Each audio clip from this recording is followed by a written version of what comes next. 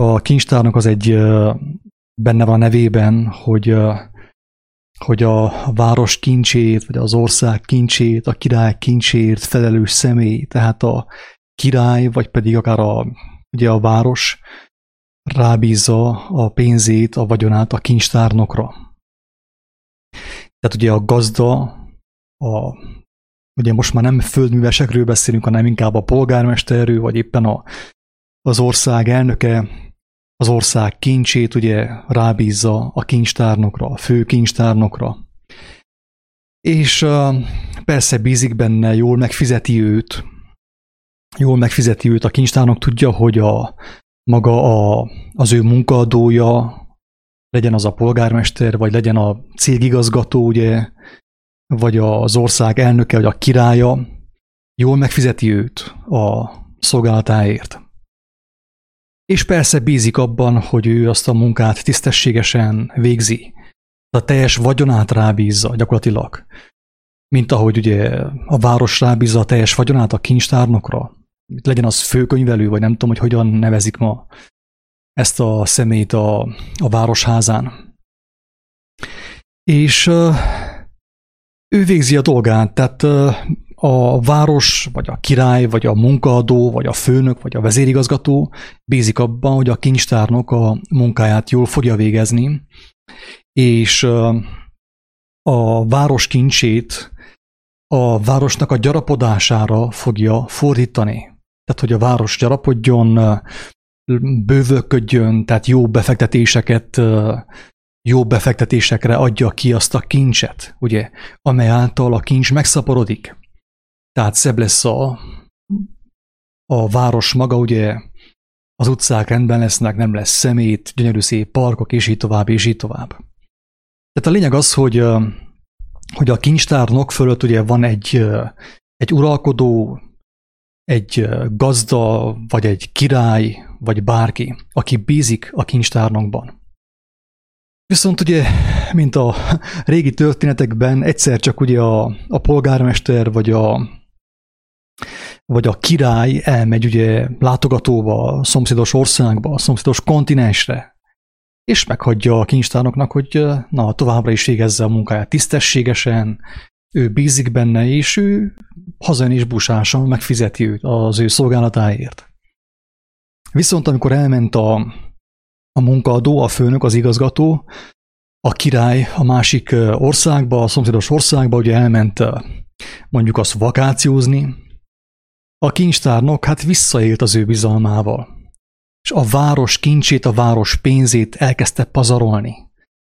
Tehát úgymond elkezdte dorbézolni, tehát dorbézolt abból a pénzből, kezdte pazarolni a pénzt, és nem érdekelte őt már sem a város sorsa, sem a királynak az elképzelése. Tehát úgymond hűtlenül bánta a rábízott kincsel. És akkor persze hazajön a király, vagy a munkaadó, a vezérigazgató, és hát megtudja, hogy a kincstárnok az ő vagyonát eltékozolta, elpazarolta. Na most ugye földi értelemben, földi esetben mit tesz a király? Mit tesz a király, egy keménykező király, mit tesz az ilyen kincstárnokkal?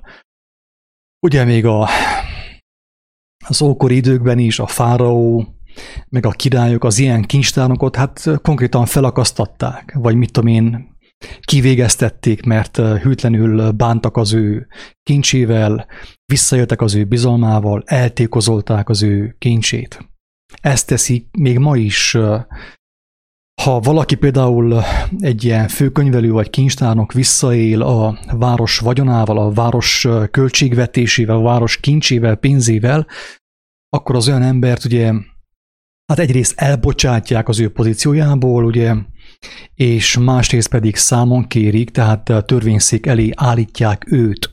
Ugye ez történik még az elbukott emberi valóságban is az ilyen kincstárnokokkal.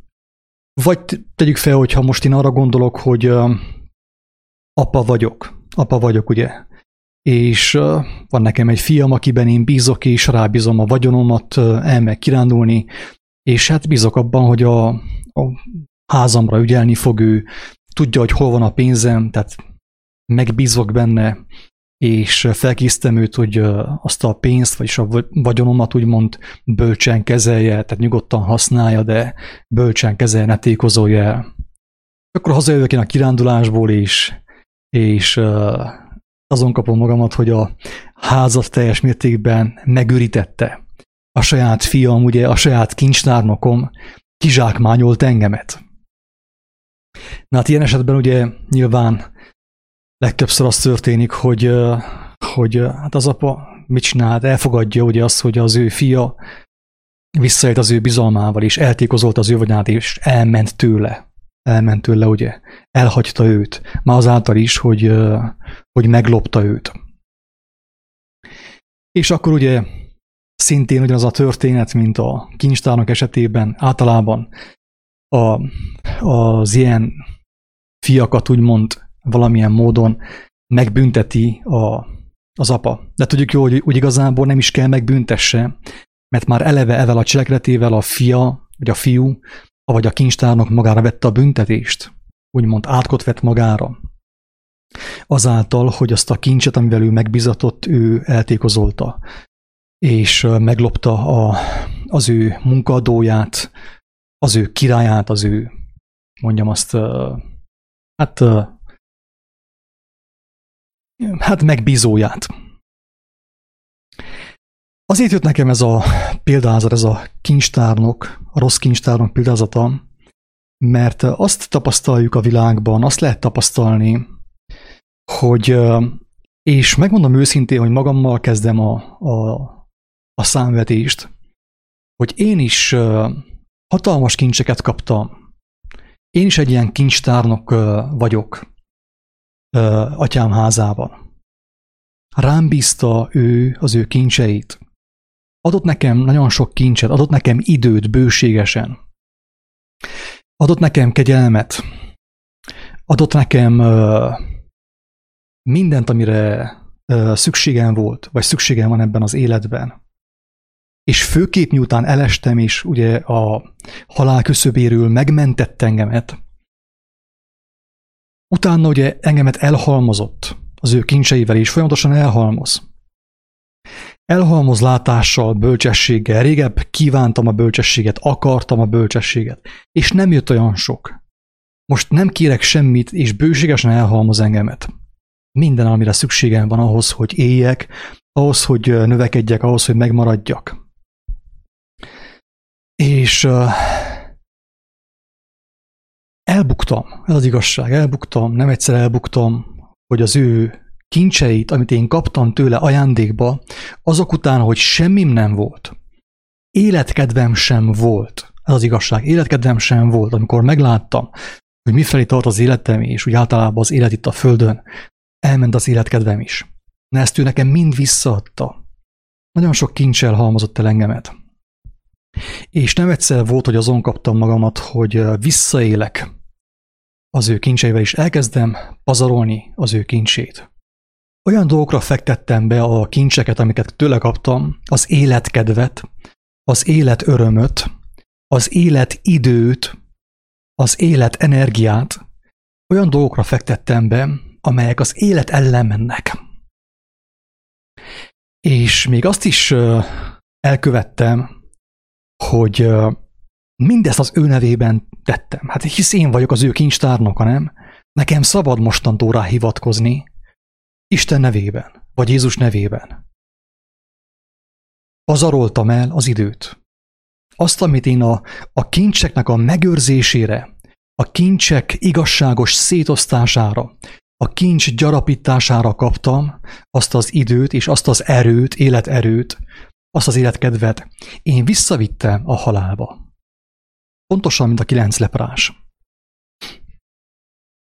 És látom ma is ezt, hogy el lehet bukni. Hogy el lehet bukni. És tényleg ezt úgy említeném, mint elrettentő példát, hogy amikor az ember Isten nevében, aki őt megmentette, akár Jézus nevében, a kincseket a halálba taszítja, a halálba tolja, halálba fekteti bele.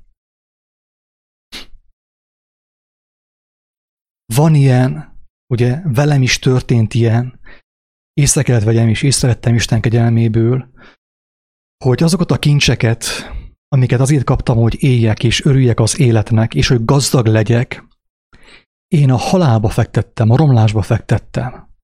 És tettem ezt ráadásul az ő nevében, az én megmentőm nevében, az én munkaadóm nevében, ugye, az én megváltóm, az én szabadítóm nevében. És ezt lehet látni a világban, hogy ez történik, és ráadásul úgy történik ez a dolog, hogy nagyon leplezett. Leplezett azért, mert, mint ahogy mondtam, Isten nevében történik. Tehát ez olyan, mint amikor én vagyok ugye a kincstárnak a városban, a polgármester elmegy egy hónapos kirándulásra, és hatalmas fesztiválokat szervezek én itten Gyergyóban.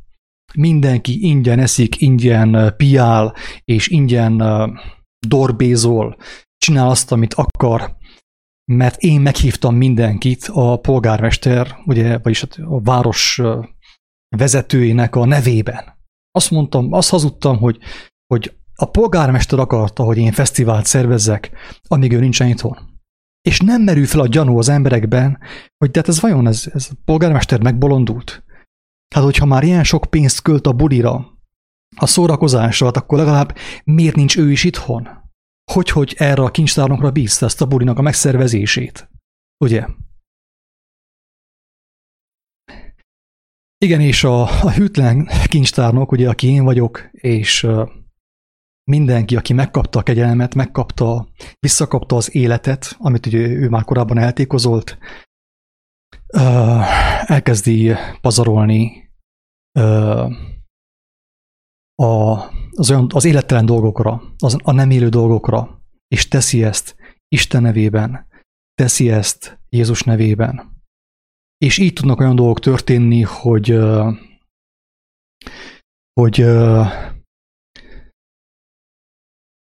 amikor az ember ugye visszamegy a világba,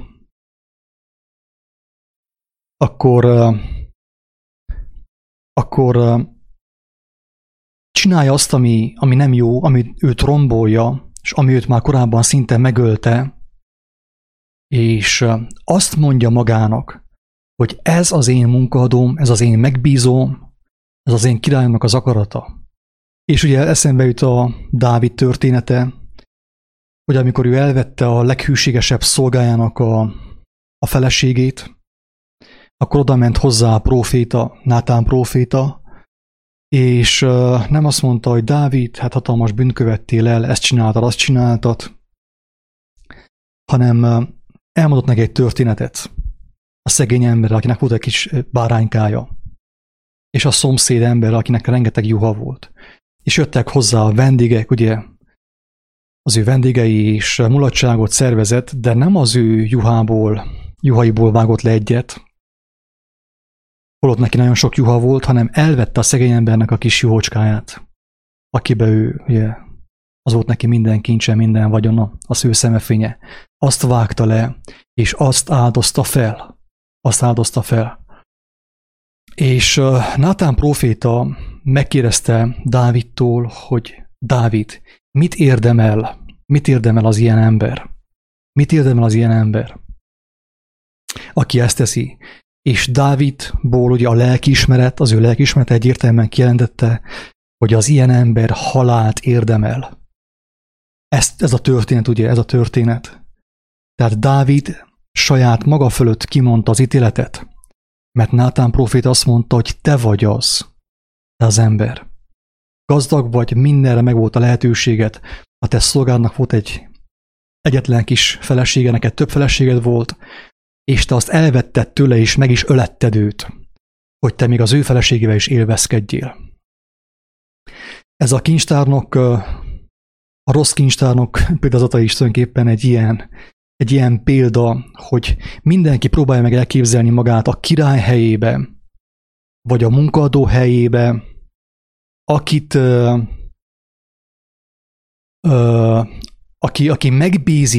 megbízik az ő embereiben, úgymond, megbízik az ő kincstárnokában, és az ő kincstárnoka kizsákmányolja őt.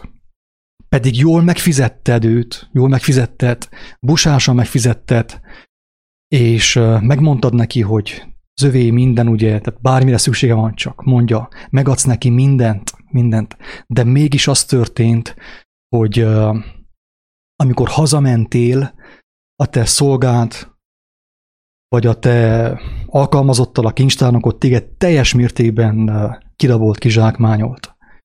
És ugye ilyenkor a lelkiismeretünk érzi, hogy igen, hát aki ennyire eldobja magától az életet, az igazi kincset, amit kapunk Istentől, az időt, és az erőt, ugye ez a két legfontosabb dolog, az életidő, az életerő, ugye, amit tudnánk használni a kincseknek a gyarapítására, a kincsek befektetésére, azt mi eldobjuk, elpazaroljuk, és közben hivatkozunk Isten kegyelmére, hogy ja, Isten olyan kegyelmes. Ő a feltétel nélküli szeretet. Még meg is magyarázom, hogy a munkaadóm pontosan azt akarta, hogy az ő kincsét, amit rám bízott, azt én elpazaroljam és eltékozoljam. Megmagyarázom, az ő nevét használom fel arra, hogy elhitessem magammal és másokkal, hogy a munkaadómnak pontosan ez volt az elképzelése. És akkor ugye ilyenkor a lelkiismeret szól, hogy igen, hogy mit érdemel, vagy mi jár, vagy mit okozott ez az ember saját magának is, akár a környezetének is, azáltal, amit ő cselekedett. Hát ez a példázat röviden és tömören, nem tudom, hogy mennyire érthető, mennyire volt követhető, szerintem elég egyszerű. Úgy tegnap este jött ez a példázat, és már akkor fel akartam menni, csak na, én is ilyen kincstárnok voltam, ilyen hűtlen kincstárnok, hogy azt az időt másra fordítottam, amit erre fordíthattam volna. Köszönöm a gondolatokat, Attila. Csak annyit fűznék hozzá, hogy szerintem ebben a példabeszédben mindenki magára ismerhet, mert többé-kevésbé folyamatosan nem úgy bánunk a kapott kincsekkel, ahogy kellene, folyamatosan rossz pénztárnokok vagyunk, többé-kevésbé állandóan szerintem tudatosan vagy tudattalanul. És még föl sem fogjuk azt a kincset sem, ami ránk van bízva, szerintem annak a kincsnek a mértékét és a fontosságát a feladatnak sokszor. Úgyhogy szerintem, amikor úgy gondoljuk, hogy jól teljesítettünk ilyen szempontból, még akkor is valószínű, hogy jóval alatta teljesítünk annak, amit igazából teljesíthetnénk, de hát igen, van mit javítani. Én biztosan, hogy magamra ismertem. Köszönöm. Igen, Kinga, ez így van, tehát igazából minden szó, minden ilyen példázatban az első számú vádlott én vagyok, de nem is úgy azt mondanám, hogy vádlott, hanem inkább úgy mondanám, hogy figyelmeztetett. Akit figyelmeztet az Úristen arra, hogy mi visszakaptuk az időt, visszakaptuk az erőt, visszakaptuk az életkedvet, és utána meg, mint rossz kincstárnokok, elkezdtük azt pazarolni olyan dolgokra, amelyek már nem az élet felé vittek, és éreztük, hogy nincsen békességünk, mert ahhoz már nem volt békesség. Az a békesség, amit mi megkaptunk a munkaadónktól, a királytól, az már nem volt meg. Nem volt meg, mert olyan dolgokra kezdtük használni az ő pénzét, az ő kincsét, amire ő nem adta azt. És a legszörnyűbb az, hogy mivel a lelkiismeret megvádol elsősorban, ő az első, aki szól nekünk, hogy te valami rosszul történik, akkor mi kezdjük azt megmagyarázni, hogy de Isten a feltétel nélküli szeretet. Isten ilyen, Isten olyan, és úgy csűrjük, úgy csavarjuk, hogy nekünk van igazunk. Még ezzel sem volna, hogy igazából baj, mert Jézus azt mondta, legyünk hidegek vagy forrók, ugye? Mert hogyha én azt mondom, hogy akkor én visszamegyek a világba, ezt csinálom, vagy azt csinálom, mert nekem az nem megy, és nem akarom azt csinálni, nincs ahhoz kedvem, nem kérem Istennek a kegyelmét ahhoz, hogy azt csinálhassam, amire ő adta nekem a kincset, az időt és az erőt, akkor oké, visszamehetek, meg van engedve. Csak a legdurvább az, amikor azt mondom, hogy én Isten nevében tettem azt, Isten nevében teszem azt. És ilyen szörnyűségek történnek a világban, és mondjam azt, hogy nem a világban, hanem az egyházban. Vannak itten konkrét példák, én neveket nem akarok emlegetni, mert nem etikus, tehát etikátlan mindenképp a neveknek az emlegetése. De olyan dolgok történnek, hogy akik így, mint kincstárnokok úgymond, akik megkapták a legnagyobb kincset, akik azzal visszaélnek, megmagyarázzák azt, hogy ők ezt miért csinálják. És még másokat is kísértenek, hogy azzal, hogy figyelj meg te, félreismertette azért a királyt, félreismerted a munkaadót, a polgármestert. Ő valójában nem azt akarja, amit te eddig hittél, hanem ő mást akar. Itt van konkrét példa, konkrét eset, és több is van, ráadásul több is van, de egy konkrét van, ami ugye nem is olyan rég történt, és valaki megkeresett, felhívott, és elmondta, hogy mi történt vele. Hogy ugye a rossz kincstárnok azt kezdte magyarázni neki, hogy Isten, hát ő nem éppen olyan, mint ahogy mi ezt elképzeltük, hanem sokkal másabb ő, és valójában nem probléma, hogyha te, akár drogos állapotban beszélsz az ő országáról valakinek. Nagyon alattomos dolgok történnek, és tényleg én felhívom mindenki figyelmét, akinek a figyelmét felhívhatom, és aki ezt örömmel fogadja, és háladással fogadja, hogy nagyon kemény idők jönnek. Péter apostol azt mondja, hogy az igazak is alig menekülnek meg. Hát még a istentelenek és a bűnösök. Az igazak között történik ez. Tudjátok ti is, nincs értelme neveket emlegetni. Hatalmas dicsőséget láthattatok, és láthattunk közösen. Ajándékba adta ezt a mi megbízónk, ugye a király. Hatalmas dicsőségeket láthattunk, de viszont azt is láttuk, hogy mekkorát lehet zuhanni. Ez is a szemünk láttára történik. És ami szintén a szemünk láttára történik, az egyébként semmi különös, mint az, ami nem más, mint ami az írásban is benne van. Meg van írva ez. Hogy az ilyen kincstárnok, ő már ugye végül konkrétan a gazdája vagy a munkadója ellen fordul. Konkrétan a munkadója ellen fordul. Ez történik. És így történik az, hogy egyes emberek már azt mondják, hogy ők halucináltak. Hogy ők csak képzelték Istent. Hatalmas bizonságokat kaptak, hatalmas dicsőséget kaptak Istentől, hatalmas kincseket kaptak, és már ott tartanak, hogy azt hiszik, hogy képzelték csupán azt, ami volt. És már olyan megosztásaik és kiírásaik vannak a Facebookon, miszerint ő kötelezni mindenkinek, az összes ilyen akadékoskodónak, hogy beoltsák kényszerrel. Tehát ilyen is van. Ilyenek történnek. Én néztem ki a fejemből, és tényleg láttam, hogy a szemem láttára teljesedik be az írás. Aki nem velem gyűjt, tékozol. Aki nincsen velem, ellenem van. Ha én abba hagynám ezt a munkát, és megtagadnám azt, hogy akkor ezekkel a kincsekkel én gazdálkodjak, és forgassam ezeket a kincseket, előbb-utóbb én is muszáj lenne támadjam őt, mert már nem lesz középút, nincsen középút. És Jézus ezt annyiféleképpen elmondta nekünk, hogy számtalan helyen elmondta ezt nekünk. Tényleg. Hogy nincs középút. Hogyha én megtagadom, hogy az általa rám bízott kincsekkel foglalkozzak, és abban az örömömet leljem. Azt mondja egyik helyen, hogy az utolsó állapotom rosszabb lesz az elsőnél, mert meg fogom tagadni őt.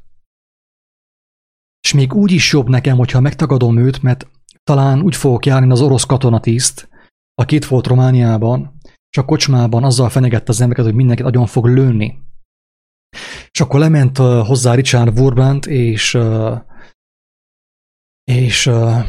hát Istennek az erejével a kincseket megmutatta neki, amiket korábban ő is ismert.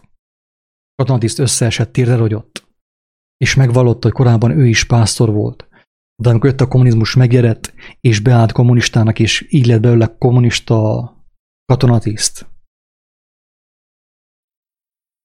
Tehát meg kell tagadja az ember Jézust, és azt a kincset, amit kapott Istentől, és még ez is azért van, hogy megmenekülhessen. Tudom, hogy hülyén hangzik, de még ez is azért van, hogy megmenekülhessen, mert amikor megtagadom én őt, akkor gyorsan szembesülhetek azzal, elég intenzíven szembesülhetek azzal, hogy hogyan döntöttem. Viszont, amikor én, mint kincstárnok, Isten és Jézus nevében mondom azt, ami ellentétes azzal, amit Jézus mondott, akkor engemet már nem lehet megmenteni. Menthetetlen vagyok. Ez az igazság. Én nem akarok ezzel senkit sem megijeszteni ezekkel a gondolatokkal. Nekem is úgy jött ez tegnap eléggé intenzíven, és éreztem, hogy fel kell vegyem. Még nem is voltam hűséges, hűtlen kincstárnok voltam, egyből nem vettem fel, nem írtam le. Csak most az előbb eszembe jutott. És most így, hogy Attila megcsörgette a csoportot, akkor úgy mondom, hogy egyúttal akkor már elmondom ezt a példázatot. Persze sok ilyen van a Bibliában, és Jézus így tanított bennünket, hogy megértsük a lényeget, hogy tudjuk magunkévá tenni az egészet, ugye. Tehát az ilyen példázatokkal megkapjuk a lehetőséget arra, hogy beleképzeljük magunkat abba a helyzetbe, hogy akkor, amikor én adok valakinek valamit, és azt a valamit ő ellenem fordítja, akkor ugye érthető, hogy miért beszél Jézus a külső sötétségről, és nem egy helyen beszél külső sötétségről. Mert hisz ő döntött úgy, hogy ezt a kincset, az élet kincsét, az élet kincseit az élet ellen fordította. Akkor egyértelmű, hogy ő döntött a halál mellett, ugye, a külső sötétség mellett.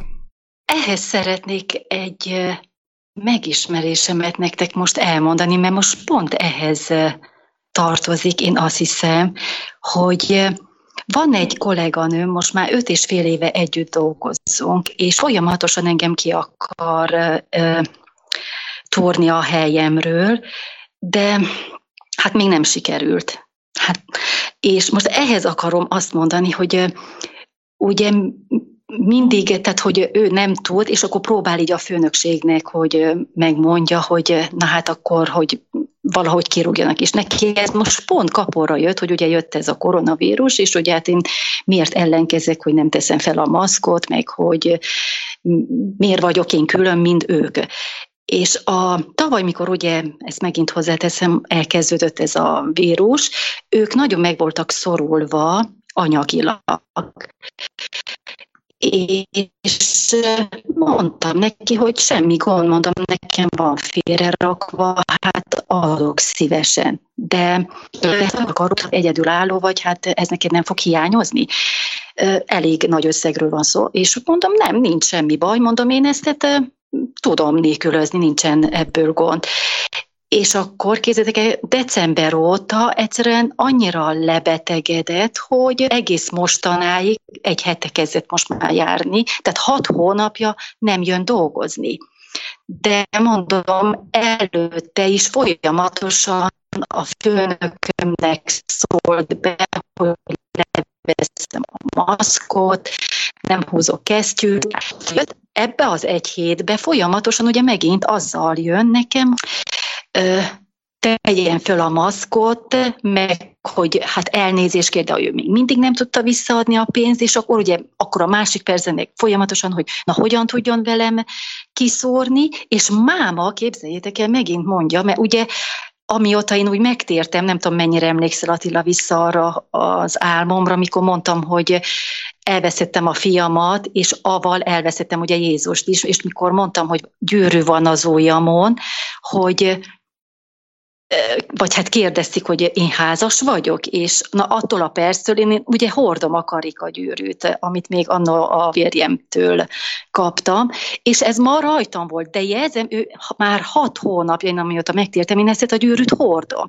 És máma meg rám szól, hogy ha nem húzom le ezt a gyűrűt, ő szólni fog megint a főnöknek. Tehát mindig keresi, hogy alám tegyen. És mondtam, ha beszól a főnöknek, nem félek. Megmondom, hogy már 6 hónap, vagy 5 évet csináljuk ezt az online tréninget, és abba is benne van, hogy ha férnél vagy, csak a karikagyűrűt használhatod. És mondtam, ha talál szólni, és azt fogja mondani, hogy vegyem le, megmondom, én házas vagyok. És ha kikacak, hogy kivel, akkor egy az egyben már bennem volt, és így beszéltem magamba, és mondtam, hogy erősítsen a Jóisten, hogyha kell szólnom, ő általa szóljak, hogy Jézus Krisztussal vagyok én férnél. Nem jött el az alkalom, de mondtam, ne dű legyen bennem, könyörgöm Jóistenem, te légy mellettem, ha kell szólnom, akkor ezt tudjam válaszolni. És nem szólt. Na de ugye itt van az, hogy amit most te mondtál, Attila, hogy az emberek mindig kihasználják a jóságodat. Tehát még ellenére is, hogy hányszor kisegítem úgy munkába, most ugye anyagilag, akár gyerekeinek, ugye, ami most mindegy, ez nem, amit kinő a Glermi ruhacskáit, azokat is mind odaadom neki. De nekem ez jól esik. Tudom, hogy ők magasabb szintben vannak, meg itt a családja minden, de nekem ez nem zavar. Csak hogy miért én vagyok neki ennyire az útjába, ezt még nem tudom, de majd biztos megkapom erre is a választ a Jóistentől. Na, bocs, csak ezt akartam hozzá rakni, hogy ez tényleg most így nekem kapóra jött, hogy elmondjam.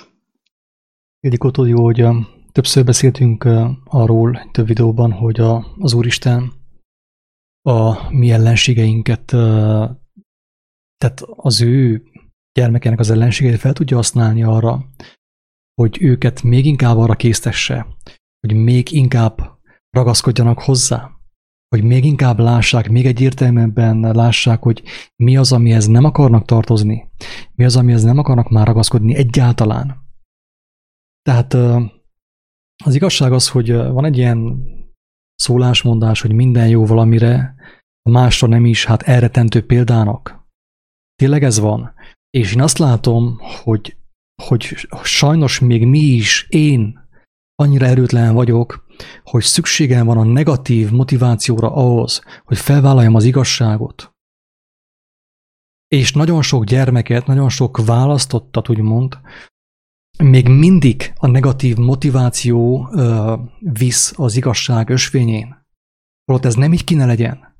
Úgy kéne legyen, hogy minket Istennek a szerelme, az ő dicsősége vigyen ezen az úton. Hogyha minden jó, hogyha sok pénzünk van és megvan mindenünk, akkor is vágyakozzunk ezen az úton maradni, mint ahogy Jobb ezen az úton maradt, amikor megvolt mindene.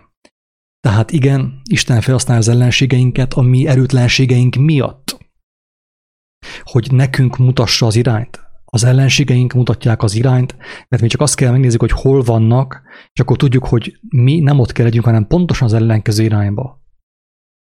Tehát sajnos az ellenségeink által is be tudjuk mi tájolni a mi helyünket, és ezért mondta Jézus, hogy imádkozzunk az ellenségeinkért. Mert őket is felhasználja Isten, hogy az övéit terelgesse. Tehát ne kárhoztassuk őket semmiképp, sem az elnököt, sem a miniszterelnököt, senkit, mert Isten felhasználja egyrészt őket arra, hogy minket szembesítsen, amivel nem akartunk szembesülni, mert ami bennük megvan, az bennünk is valamilyen mértékben ott van valahol, lehet, hogy nagyon rejtett módon, és másrészt meg arra használja fel, megmutassa, hogy hol nincs nekünk helyünk, hogy ne akarjunk semmiképpen kompromisszumot kötni a világgal. Ez minket motivál arra, hogy lássuk azt, hogy oké, kötnénk, mert amúgy az ember hajlamos a kompromisszumra. Tudjuk jól. És hogyha valaki csak úgy félig gonosz velünk, akkor még arra is hajlamos vagyok, hogy vele kompromisszumot kössek. És na, akkor egyezzünk meg, hogy kicsi ez, meg kicsi az. és abban a helyben engemet már nem tud megmenteni. Tehát azt adja az ő szívére, amit a fáraó szívére az Úristen. Ahogy történt az Ószövetségben. Aki azt ismeri, tudja, mert ugyanezt történik velünk is. Az írás szó szerint minden része beteljesedik rajtunk. Tehát ugye Mózes is erőtlen volt. Nehéz ajkú volt, meg gyáva volt, meg nem akarta csinálni, meg minden. De tehát úgy írja az írás, hogy bekeményítette Isten a fáraó szívét. Persze az fáraó korábban sem volt szent. Isten őt csak abban erősítette meg, ami ő amúgy is volt. Júdást Isten csak abban erősítette meg, úgymond idézőjelben, ami ő amúgy is volt. Hogy akkor már vállalt fel, akkor már állj fel, menj és árulj el 30 ezüstért. Na ezt tette a fáraóval Isten, hogy az ő szívét bekeményítette, mert másképp Mózsi bácsi és ott a bandája nem mozdultak volna meg. Mert jó volt a fokhagyma, a füstölt kolbász, és minden. Jó volt a rabszolgasság, megszokták, köszönjük szépen, jó voltak. És így használta fel ugye a hébereknek, a zsidóknak az ellenségeit, az egyiptomiakat, a fáraót Isten, hogy az ő népét a jó útra, a tökéletesség útjára terelje. És ugyanígy használja fel a teletedben is, Ildikó, azt a nőt, hogy téged az igazság, nem hogy az igazság, hanem a tökéletesség útján tartson, és afelé tereljen téged, hogy te egyértelműen lásd, hogy hol nincs neked helyed. És pont azáltal, hogy támadva vagy, óriási esélyt kapsz arra, hogy akkor meg legyen próbálva a hitet, hogy akkor dönts, hogy akkor mit fogsz mostan felvállalni ebben a szituációban. Hogy ne legyen probléma, ugye, hogy kerüljük el a balhét, akkor bele csúszok az ő játszmájába, vagy pedig akkor is Istent választom, amikor azt mondja Péter, hogy Jézus, nem kell meg, ha gyere, húzzunk innét, érted? Így próbál meg bennünket, és akkor el kell mondjam ezt, szerintem Kornélia majd el fogja mondani, amikor lesz lehetősége, személyesen, hogy ő például a mostanapokban milyen kísértést kapott, milyen keményen meg volt megint próbálva, hogy ezzel a táborral, hogy ugye az a kicsi plusz pénz, avval jöhetett volna Erdélybe, és ugye a tábornak a megszerzését rábízták, ugye, mert tavaly is ő szervezte meg minden, de kérték az oltási igazolványt. És akkor mondta, hogy akkor inkább nem megy táborba. Nagy hercehurca, meg minden. Na akkor végül úgy döntöttek, hogy mehet táborba igazolvány nélkül is. Mit tudom én, tesztel, vagy nem tudom én mivel. És hát Kornélia ugye felvállalt akkor, hogy neki a pénz sem kell, a tábor sem kell, meg semmi. Igen ám, de viszont megint megfordította, ugye pontosan mind az fáraónál. Pontosan úgy. Mert a fáraó elengedte egyszer őket, utána aztán meg visszahívta, azt mondta, nem mentek sehova. Ugyanezt történt Kornéliával, ez történik Ildikóval, ez történik Attilával és mindenkivel. Meggondolták magukat, ugye a tanúi meggondolta magát, és azt mondta Kornéliának, azt mondták, azzal zsarolták már durván, hogy ha ő nem oltatja be magát, még a főnökét is kirúgják, tehát az iskolai igazgatót. Hello! Ez az igazság, ez történt, ezt Kornélia aztán majd elmondja, ha akarja. De nem hiszem, hogy titok volna, ezért én nem, így bátorkodom elmondani. Tehát meg volt keményen próbálva, és akkor is azt mondta, hogy tehát persze érezte a szívében a gyötrődést, ezt a kísértés, meg a próbatétel, meg a félelem, ugye a rettegés, hogy lesz-e pénz, mert ugye neki az iskolától van azt hiszem a lakhelye is, meg a pénze, meg a megélhetése, meg minden. És akkor most már nem azzal zsarolták, hogy őt kirúgják, még a főnökét is kirúgják. Tehát akkor meg volt ő teljes mértékben zsarolva, és ezt hangosan kell mondani. Ő meg volt teljes mértékben zsarolva az ő földi biztonságával, a megélhetésével, a házával, a gyermekével, ugye, mert azért csak könnyebb lemondani mindenről, nincsen gyermeket. De amikor ott a gyermeket, és kell neki egy ház, egy födél a feje fölé, meg kell neki étel, és amikor az iskolától függ ugye úgy a pénze, a megélhetése, mint a lakhelye, ugye, otthona, akkor az ember már azért nem bánik olyan bátran a szavakkal. Így van-e? És Isten ebben a kemény helyzetben is megvigasztalta Kornéliát, és azt mondta, hogy ha kirúgják is, nem fog ő oltatni. Tehát nem csak azzal fenyegették, hogy ő elveszíti a munkahelyét, hanem a főnökét kirúgják miatta, hogyha nem fog oltatni. és pontosan elmondta, hogy hát Renáta által kapta ő a megértést, az impulzust, tehát Renáta által kapta az első magvat, ugye, és utána Isten arra vezette, hogy olvassa a 12. fejezetet, ugye, a Jelenések könyvéből, amit neki elmagyarázott, megértetett vele, és akkor, amikor neki félnie kellett volna legjobban, ő örömében táncolt, és énekelt, és áldotta Istent, és azt mondta neki a lélek, hogy vajon az ég és a föld teremtőjének, Krisztus feltámasztójának, vajon van-e hatalma az ő munkaadója döntésén? Vagy vajon van-e hatalma az ő főnökének a főnökei döntése fölött? Vagy vajon van-e hatalma az Orbán Viktor döntése fölött? Ezt kérdezte tőle a lélek Kornéliától. És persze a szívében ott volt a válasz a kérdésre, hogy persze, hát az ég és a föld teremtője, mindenható Isten. Van hatalma minden fölött, mindenki fölött. Az ő főnöke fölött, az ő főnökének a főnökei, és mindenki fölött. És teljes békessége volt, és elengedte a tábort, a pluszpénzt, elengedte az erdélykirándulást, elengedte a munkahelyét, elengedte a házát, elengedte a gyermekét, elengedte az életét. És Isten úgy döntött, hogy csak ő fog elmenni a táborba, és ő lesz a felügyelő. És ott van a táborban a gyerkőcökkel, nem kellett semmi, mert az ég és a föld teremtőjének hatalma van. Minden, tehát nem hiába van nekünk leírva, hogy urak ura és királyok királya, hogy azt bevéssük az eszünkbe teljes mértékben, hogy senki nincs.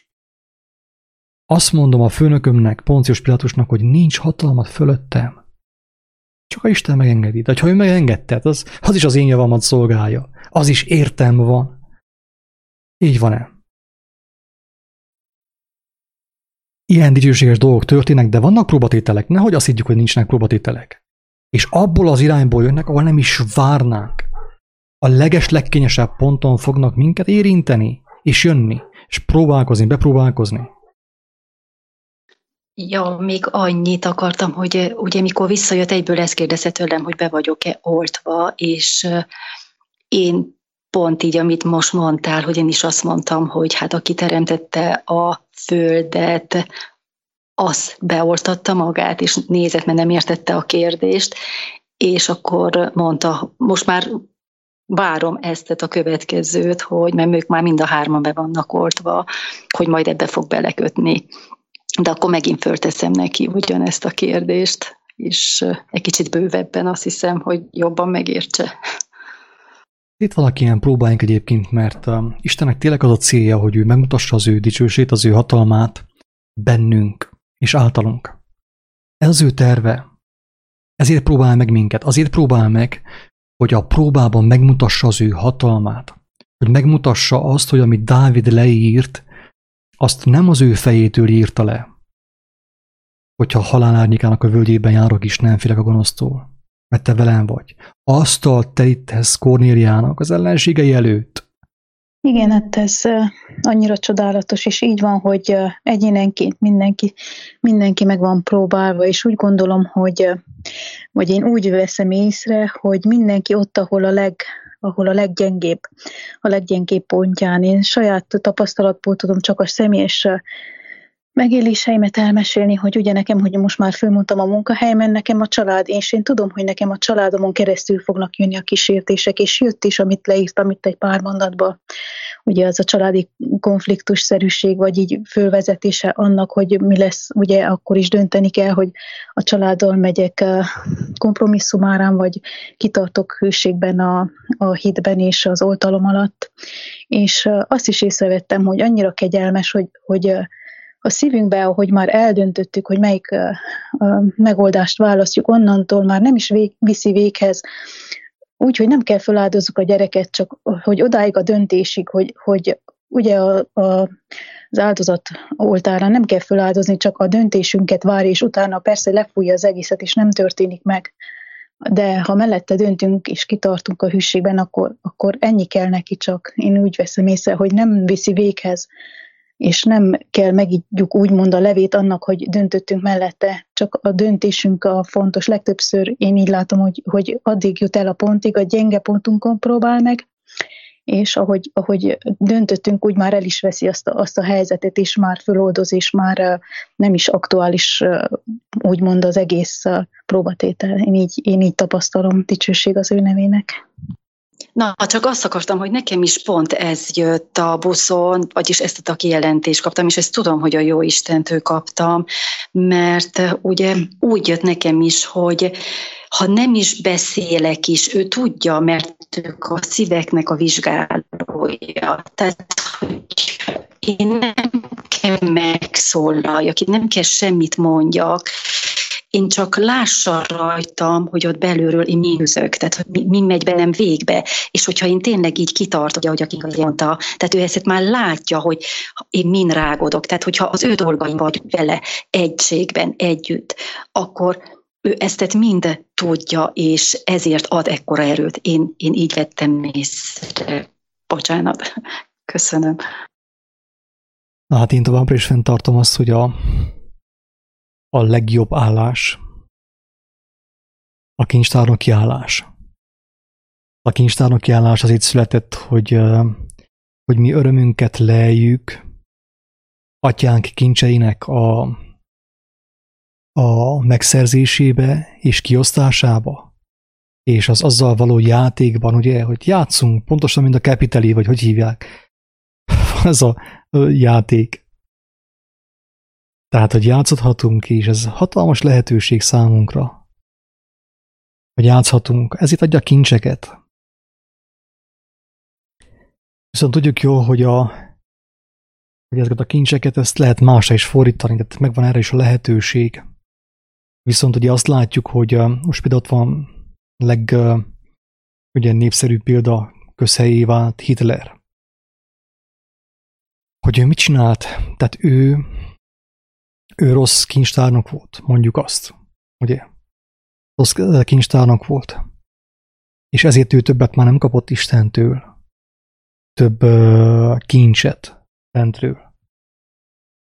Viszont mégis neki volt lehetősége kárt okozni Isten kincseiben. Úgymond. Hogyan csinálta? Hát úgy, hogy akiknek még jártak egy elem, a kincs Istentől, azt ő elrabolta csellel. És abból a kincsből, a másoktól megszerzett kincsből ő felépítette ezt a világbirodalmat, ami akkor volt, ugye ez a Hitlerjugend, meg mit tudom én, ezt a náci birodalmat. Tehát, hát úgy igazából azok az emberek, akik beálltak az ő seregébe, akik őt megszavazták, és akik féltek tőle, azok az emberek a kincseket, az életidőt, meg az erőt, meg a kegyelmet, azt szintén Istentől kapták ők is. Csak hát ők is mit csináltak azzal? Mivel nem keresték a bölcsességet, ezért a sötétség erőinek adták azt. Hitlernek adták a hatalmat. Ja igen, Renáta, amit mondtál, hogy a két proféta, hogy meghals, feltámad, mit tudom én mi, erről mi már beszéltünk, lehet, te azt nem hallottad, Renáta, de akkor most elmondom nagyon röviden és tömören, hogy az a két proféta, az egyik az Renáta, és a másik az ott a nem tudom én ki. Érted? Ez a lényeg, hogy az a két proféta ugye jelképesen az új szövetség szerint Illés és Mózes. De viszont Illés és Mózes nem fog visszajönni, mint ahogy mondják ugye, hogy Illés először el kellett jöjjön. Akkor Jézus mondta, hogy utalt arra, hogy Illés eljött. Utalt Jánosra. Az nem Illés volt, hanem az Illésnek a szellemisége, az ő lelkülete. Akkor most nem fog ide visszajönni Mózes nagy szakállával, sabotjával, hogy megfenyegesse az itt a világot, hanem Istennek a gyermekei a Mózes és az Illés lelkületével szólnak a világ felé, a világ irányába. Az te vagy. Ti vagytok, én vagyok, és mindenki, aki megváltást nyert Istentől. Mi vagyunk a két próféta. A Jelenések könyve azt mondja, hogy meg fog halni, meg fogja ölni, legyőzi a fenevad a két prófétát. Ennek a jelentését, amit mi kaptunk, azt mondom el. Aztán persze mindenki bírálja fölül, fohászkodjon, kapjon megértést, jobbat, tisztábbat, mint ez. Én nem bánom egyáltalán. Az, hogy a két próféta meg fog halni, a fenevad legyőzi a két prófétát, azt jelenti, ami mostan történik. Körülbelül. Tehát az történik ugye, hogy a fenevad egy hazug betegségre, ugye egy hazug megszorításra hozta a hazug megoldást, a vakcinát. Mert amíg volt a hazug betegség, és a világ félt és rettegett, addig mi beszéltünk. A két próféta addig beszélt. Mondtuk az evangéliumot, fűnek, fának mindenkinek. És óriási hatalmunk volt, és elmondtuk azt, hogy ami eljövendő volt. Mi már korábban beszéltünk arról, hogy milyen katasztrófák lesznek. Ugye Isten a szívünkre helyezte. A két próféta beszélt. És a két prófétának a hangja, ugye az evangélium által zavarta a világiakat. Zavarta. A nagy pofám, a nagy pofátok, bocsánat a kifejezésért, zavarja a világiakat, ugye? Ez van megírva. A két prófétának a szava megzavarta a világot. És az történt, amit ők mondtak, amit mondanak, ugye, amit az Istenek a gyermekei mondanak. És hogyan halt meg a két próféta? Úgy, hogy a fenevad, az Antikrisztus megjátszotta, hogy felszabadítsa a világot. És akkor most oltás igazolvánnyal, ugye fel van szabadulva Magyarország, Románia, az egész világ, lehet menni nyaralni, meg minden. Tehát látszólag ugye a világ fel van szabadítva. És hogyan halt meg a két próféta? Hát úgy, hogy a fenevad megmutatta, hogy hello, megoldottam a problémát. Az persze nem mondja, hogy ő hozta létre a problémát, hanem azt mondja, látjátok, megoldottam a problémát. Az emberek mit csinálnak? Egymásnak ajándékoznak, elmennek bulizni, gruppensex, sör, pia, rock'n'roll értre, és nyomatják a bulit, ugye?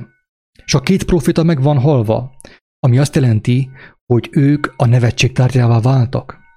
Ilyen nagy vakációban, sörözés, meg minden, felszabadulás. Ki az ördögöt érdekel, hogy mit mondasz te, mit mondunk mi az evangélium? Kit érdekel az evangélium? Lehet menni dorbézolni. Tehát mi nem haltunk meg, hanem látszólag meghaltunk. A világ most azt gondolja, hogy ezek bolondok voltak. Én tudtuk, hogy bolondok. Az oltás megoldotta a problémát, ugye? Csak két próféta hazudott. Igen ám, de jön vissza a valós veszedelem. Jön vissza a valós veszedelem. Csehországban hurikán, tornádó, meg minden, és akkor mi megint kezdünk beszélni, és azt mondjuk, hogy látjátok, mi megmondtuk, igazunk volt. Tehát felemelt, minket Isten felemelt. Megmutatta, hogy a két prófétának van igaza, és nem a Covid-nak, és nem a vakcinának. Na ez a két prófétának a halála és a feltámadása. Ezt körülbelül így adta a megértést Isten ehhez. Itt nem az van, hogy jön két szakállas báncsi, és elkezdenek ottan ordibálni össze-vissza, hanem azok mi vagyunk. A halál azt jelenti, hogy a világ mostan álnyugalomban van. Ó, milyen jó ember, minden oké. Védettség igazolvány, mehetünk moziba, strandra, meg mindenhova. És a két prófét az meg van halva. Hát, hogyha beszélnek is, úgysem hallja senki őket. Kit érdekel a két prófétának a hangja? Evangélium, meg Jézus. Hagyjátok már a hülyeséget. Nem, Renáta, nem. Mi is, te is, és mindenki, aki hallotta az igazságot, megtehet azzal. Csak aki kinyitja az ajkait, mindenki ez jelképesen. Tehát mi vagyunk az Illés, és mi vagyunk a Mózes. Most jelképesen Mózes. Most elmondom. Tehát visszajött az élet, ugye? Visszajött az élet, az, amit életnek hittünk, visszajött. És senkit nem érdekel, hogy mit mond Mózes és Illés, mit mond Renáta, mit mond Attila, mit mond Erik, mit mond Ildikó, senkit nem érdekel. Hát megy a zene, van sör, van fajlat, van kölcsön, a bank ad annyit, amennyit kell, kártyára, kártya nélkül, mindenféleképpen. Na így hal meg a két próféta. És azért Mózes és Illés a két próféta, mert ugye Jézus velük találkozott. Amikor Jánossal és Jakabbal elmentek fel arra a hegyre, és találkozott Jézus a két prófétával, Mózessel és Illéssel, ugye. És akkor a dicsőség volt, ezek teljesen merészegedtek.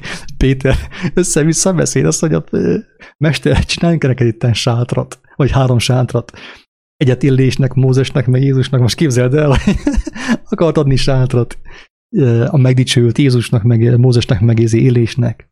Péter. Tehát ugye így tehát akkor a zavarban lehetett, akkor látta Isten dicsőségét, hogy hirtelen nem tudta, hogy kóstolni, mit csinálják, én mit adjak, mit tegyek ehhez hozzá? 3 sátrat? Na, miért Mózes és miért Illés? Azért Mózes és azért Illés, ugye, mert egyik próféta, ugye Mózes, ő ki volt? Mózes ő az volt, aki kihozta az embereket, kihívta a babonák földjéről, a szolgaság, a rabszolgaság földjéről, Egyiptomból, a rejkiből, a varázslásból, a kártyajóslásból, meg mindenből. Ez volt Mózes, aki kivezette az embereket a bűnből, istentelenségből és a hazugságból. Ki volt Illés? Az, aki megtartotta őket. Aki hirdette Isten országát és folyamatosan profétált a varázslók ellen. A Baál papok ellen profétált, ugye? Hát ez a 2 lelkület, egyik, amely kihozza, ugye, kihozta, a másik, amely megtartja. Na ez is mi vagyunk. Hát ki más legyen? Ki legyen? Hát mutassátok meg, mert kíváncsi vagyok, hogy ki lehet az? Hát kinek adta Isten az ő szavát? Hát nem nekünk. Még meddig mutogatunk másra, mi vagyunk azok. Tehát ugye ez mind ilyen jelképes dolog, tehát a Krisztus teste is mi vagyunk. Ugye most Jézus nincs etten testben. Szevasz Erik, Isten áldjon, szia. Tehát a Krisztus teste is mi vagyunk, ugye jelképesen. Az egyház is mi vagyunk, ezek mind ilyen jelképek. Mózes is mi vagyunk, Illés is mi vagyunk. Tehát Istennek a szava mi vagyunk. Istennek a szava mi vagyunk. Ide adta az ő szavát. Mi vagyunk a világ világossága, a 2 próféta. A halál az nem fizikai halált jelent, hogy akkor most meghalnak, és akkor feltámadnak, hanem ezt jelenti, hogy a fenevad legyőzött minket. Az ő cseleivel, az ő mutatványával legyőzött minket a fenevad. Ezt jelenti, hogy a próféta meg van halva, mert most senki nem kíváncsi a mi szavunkra. De amikor még egy hurikán jön Csehországban, vagy mit tudom én, Gyergyóba éppenséggel ottan katasztrófák történnek, és ugye azt mi előre mondjuk, hogy ez fog történni, na akkor azt mondják, hogy hű, tényleg igazuk volt, és Isten felemel minket, ugye felvesz minket, feltámaszt minket, és mindenki rettegni fog a mi szavunktól, és mások megmenekülnek, és áldani fogják az élő Istent. Ez van megírva. Tehát ne keressétek a 2 profétát, mit tudom én, Honoluluban, mert azok mik kell, hogy legyünk. Ahogy tegnap Ildikó mondta, hogy tőle elfordultak, ugye? Ettől Renátán nem fognak megölni. Nem azt mondom, hogy Isten nem engedi, még lesz egy néhány mártír, vértanú, eddig is voltak. Ezután is lehetünk mi is, nem tudom, nem az a lényeg. Tehát úgysem érdekel minket. A halál völgyének árnyékában járunk is, nem félünk a gonosztól. Egyszer azt mondta, hogy ne félj, hát akkor most ez még hányszor mondja, hogy ne félj. Elmondta 365-ször, vagy 366-szor a Bibliában, ne félj. Most de akkor mi is szeretnék félni. Hát jó, annak akkor féljél. Ha már annyira ragaszkodsz hozzá. Na, igen, Ildikó mondta azt ugye, hogy elhagyták őt. Azt érzi, hogy mindenki elhagyja őt. És mi is, hát mindenki ezt érzi, hogy elhagynak bennünket. Az a jó, hála Istennek, hagyjanak el. És épp ezért mi megkeressük az embereket. Megkeressük azokat, akik megmenekülhetnének. Minket elhagynak, de cserébe mi megkeressük azokat, nem akik elhagynak bennünket, hanem azokat, akik sóvárogva várják Isten fiainak a megjelenését. Na, ennyi. Elhagynak, semmi gond. Megkeresem én azokat, akik meg fognak menekülni. Ja, azt akartam mondani még, hogy én még azt látom most még az emberekben, hogy ugye már a szeretetet is kiöltük egymásból, mert már akkora nagy távolságtartáson, hogy ugye tényleg így odadobunk mindenkinek mindent, tehát a hitben is nincsenek sehol, és ami az utolsó lenne, még a reményt is kiölik magukból, mert nem is akarják, hogy valahogy hogy egyszerűen elfogadják, amit elmondok, érted? Tehát így, amit mondasz, megy a zene, van sör, hideg fagylajt, és nekik ez a legnagyobb öröm. Semmi. Hát tényleg jól mondja, nem is tudom most melyikben van, hogy semmit észre nem vesznek a világba, hogy mi történik. Tehát nem, mindenki házasodik és boldog, ennyi. Én ezeket látom, és sírok. Ja. Igen, tehát így vagy te mostan halott, ugye elhagytak téged, tehát halott vagy.